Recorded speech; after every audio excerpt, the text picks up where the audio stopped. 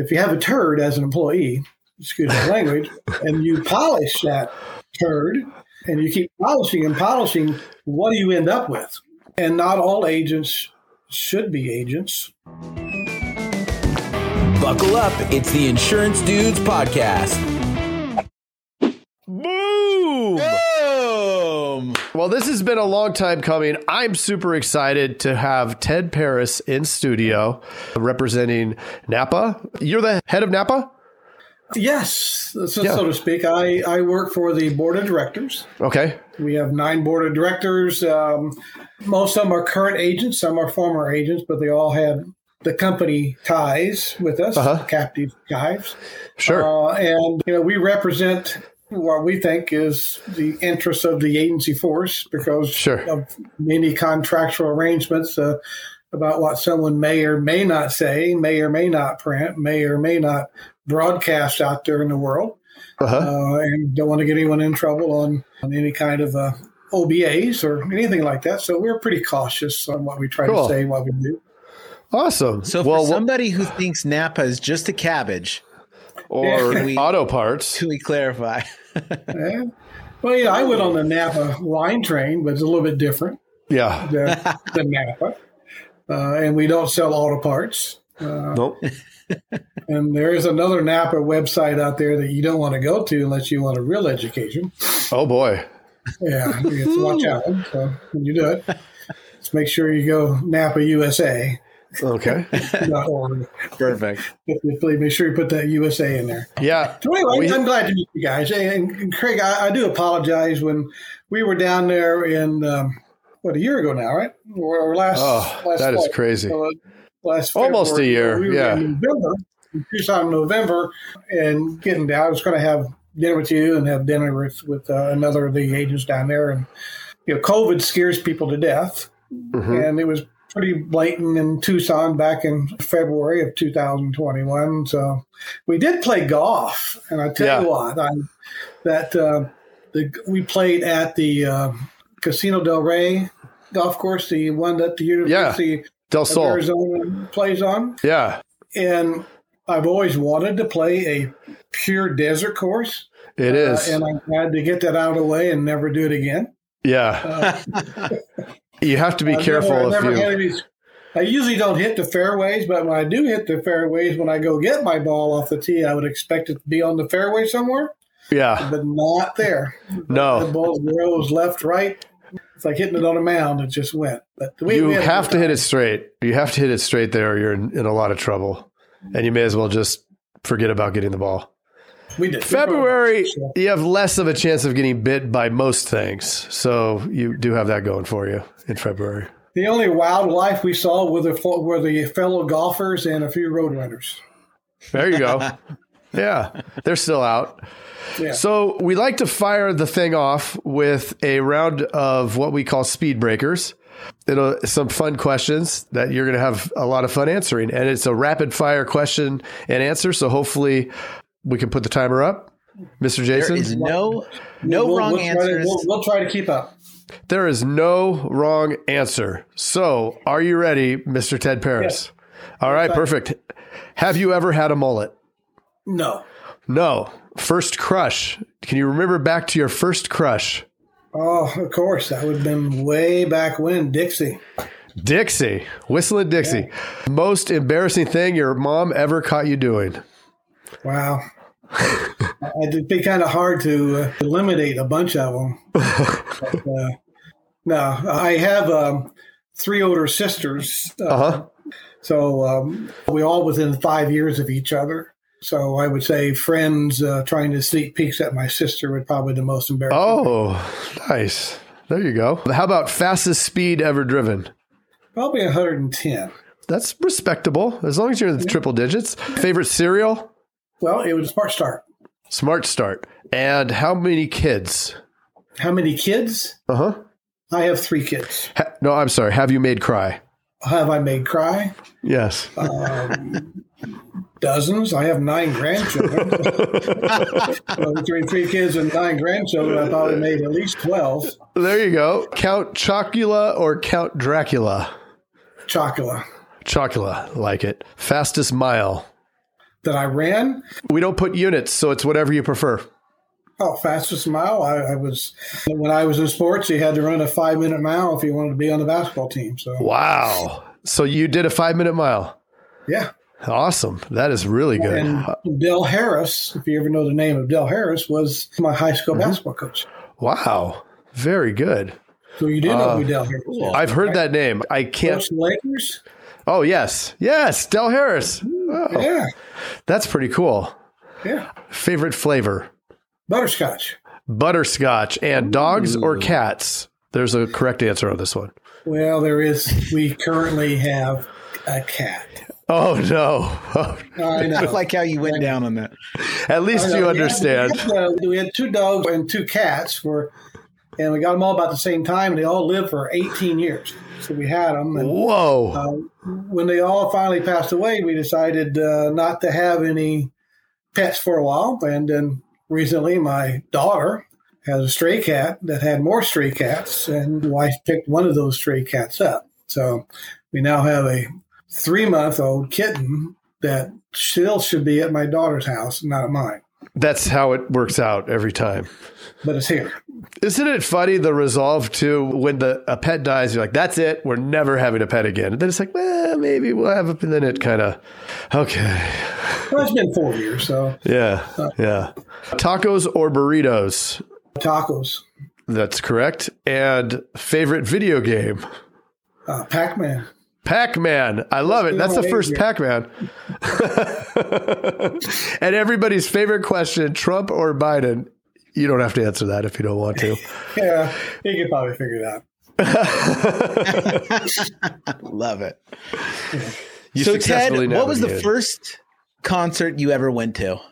Oh, probably, I'm trying to think, probably the Supremes. Woo! Nice. At Indiana State University back in the late 60s. Or 90s, depending which way you look at the numbers. That's awesome. Love it. Well, so why don't you take us back, all the way back to the Supremes, how you got into the insurance business, what attracted you, what your path has been to where you are now?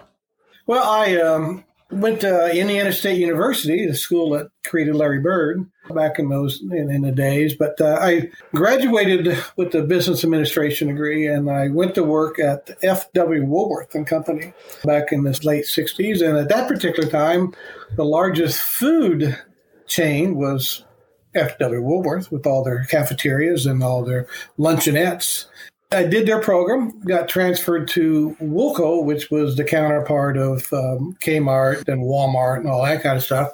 And we got transferred to Chicago. I loved it. Chicago would be great if you were single or married with no kids, but I was married and had 2 kids. And it took 3 kids for my Southern Indiana wife to lug around in Chicago with only 1 car and second floor apartment. So we didn't last in Chicago very long. So I was told that she was going to go visit her mom. And I said, when are you coming back? And she said, you can come visit if you want. So we decided to move back down to Southern Indiana and Southern Illinois. And I started working for another small retail chain. And I did that. I bought my own stores. I actually had 3 stores at one time. And it was fun until Walmart moved into all 3 towns I had a store. They're a little bit of a predator, so yeah, it made it not as much fun. Took away all the profit, so I closed up the stores and was looking for something to do. And all of a sudden, all these different insurance companies start knocking at my door, saying, "Hey, you're young enough and college degree and been in management. Boy, you'd be the perfect person to open an insurance agency." And I turned down New York Life, all these life insurance companies. I figured that I'd eventually run out of people who I knew that had money, and then I'd have to really go to work for a living. Yeah. I talked myself into a job at Farmers Insurance, being a scratch district manager in an area where no one knew about Farmers Insurance Group in Southwest Indiana, and convinced them that they should hire me to do that. They did. The nice thing about doing it is I got put on a salary back in those days for the first 12 months. And then all of a sudden after that, it was commission basis only. So I had to kind of sink and swim real quick or I was going to starve to death. But I did that for 18 years. And they changed their program to one that wasn't going to be acceptable for me personally. You just can't pull someone out of their career and promise them the world and then they don't deliver. Most scratch agents at that time, all the agents I put on started scratch. We did put them on a guarantee income, and 32 out of my first 35 agents I put on lasted over 5 years. Wow. Which is really a bell curve that just doesn't happen very often. And then farmers started doing what most companies want to do. They want to start changing the program, say, oh, we're paying too much money doing this. As a district manager, I should just put more people on and not worry about their success rates. But farmers contract was kind of unique. As a district manager, I actually owned a district. I got paid 10% of what the agents earned. But if I put a new agent on and an agent in the last 2 years, I got to pay back half of the salary that farmers paid them. And that was really attractive, an attractive offer. So in 2005, I tell people I have the distinction that I quit the same day that the CEO, Martin D. Feynman, quit at the Farmers, same day, 12/31/04. Decided I was 55. I didn't, and I actually owned the district, so they bought me out and paid me off. And I said, well, let's see what I do. I got bored pretty quick, so there was a small agency with a captive company that the guy wanted to sell. And I went from running a $60 million district at Farmers to running a $600,000 agency at captive company. Went from having 25 agents and 75 staff people reporting to me to having one staff person. Yeah, and I really didn't need her at a $600,000 premium.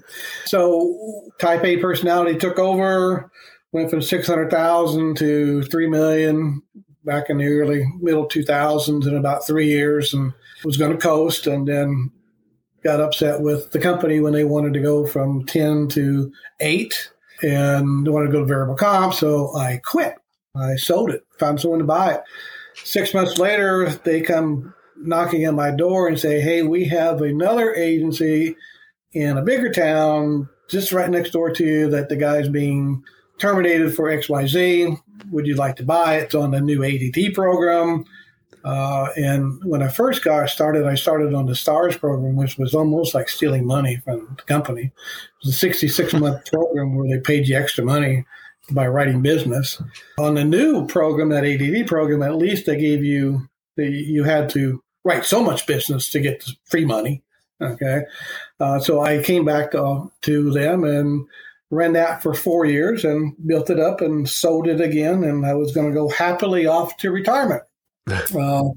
But NAPA came calling. I happened to be a NAPA member, not because I was a union guy, because the associations are not unions, but I didn't think that the company was giving any mentorship or advice or really any education. And going 2 weeks in a regional office and then 10 days in a university setting does not make an agent successful in any captive world.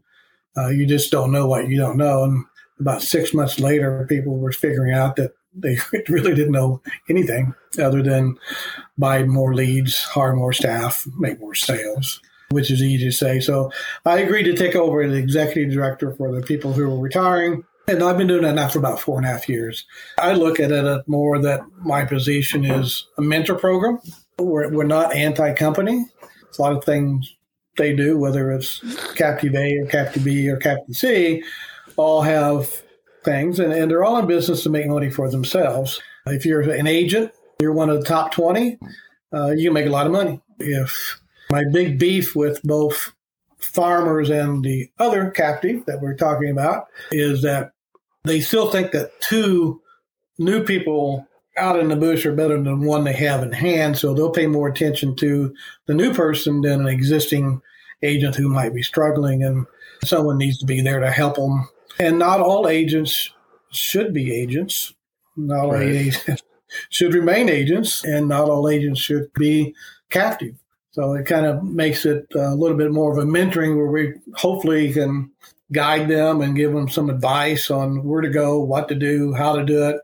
In my position here, I refer people who need sales help to 3 or 4 of the firms who have approved OBA to do that, such as yourselves. They're just something that the company's not providing. And unfortunately, the success rates of new agents is dismal, always has been, probably always will be. Get lured into the business of the prospects of becoming a millionaire overnight, and that just doesn't happen, as you guys know. Right. We all have our stories of struggling when we started. I mean, if we did not make the same mistake more than 4 times, we probably would have been wiser, but we would just plug in. So that's got me to here. So I'm 17 years of retailing and 30 years in agency management, agency ownership, and then 4.5 years doing this at Napa. Awesome. Love it. Yeah. So this is a question that, as you were talking, I was thinking about. Since you've kind of been on both sides and now mentoring a lot of agents, what's the difference? What's the difference between those who make it and crush it and those who are complaining all the time in all the groups and stuff? I just sent an agent a quote that Calvin Coolidge stated in the 1920s about persistency. The world is full of educated derelicts. Okay, genius, unrewarded genius is almost a proverb. So the only thing that's important is persistency. Okay, and if you're persistent, most agents going back, you're a sales agent. Well, captive companies and at IAs, you're really a small business owner who specializes in selling insurance products. And if you're not a business person first, then you're going to be in trouble. If you have a salesman or a employee mentality, you're in trouble. I mean, you need to pay yourself first, and you need to invest in being on both sides of the fence, being on the management side and knowing what their goals and aspirations are, and being on the agent side and knowing what you have to do to survive is a good teacher. Farmers taught me a lot of lessons, some more expensive than others, but you learn from all of those. So you need to invest in yourself. You need to be persistent. You need to have your 1, 3, and 5 year goals. Most companies do 1, 3, 5, and 10 year goals. I mean, there's this program they have out there now that was not developed overnight. Okay. We're still waiting for stage 4 and stage 5 to come about, and whether or not, depending on progress, how quickly those will transform. So as an agent, persistency is number one, being focused. You guys are both agents. You guys know that if you wake up on Monday morning and you have nothing planned for today, you're technically unemployed. Right? You don't have anything to do. So what's going to go on? So, in the old days, the insurance managers would call you on Monday, ask you what you're going to do, and then call you on Friday and ask you what you did, right? And you were afraid of the phone call, so at least the agents would either have a good story or lie to you. Okay, here's what I did. But those, we usually caught up on you that. But persistency, having a plan, having what are you going to do, when are you going to be there, how are you going to do it? And then most agents, I don't know if they train their staff as well as they should. But as a business owner, it's just more than just about making a car sale or making a life sale or making your life numbers. Those people who work for you, you need to invest in them. And I tell agents all the time, if your highest paid person in your office is not you, then you've got some wrong ideas about where you want to be at. Right. There's a lot to unpack there. And I think that there's so many valid points. Agents come in, and I think it's also, regardless of carrier, with underwhelming expectation of what it really takes. To your point, that whole role of you have to be a business owner. You can be the best salesperson in the world, but that's not sustainable, right? You can't just go and sell because you're going to hit some capacity. And then understanding it's important to be maybe the highest paid person, but at the same time, not take more than you absolutely need, especially in the beginning, because that reinvestment is what multiplies the thing. You growing those 2 books in that relatively short amount of time, I think you have an understanding that anything extra goes right back in, right? Otherwise, it's gone. You're not out buying boats and, going to Vegas and that kind of thing. You have to reinvest in the agency. Otherwise, it's going to start to...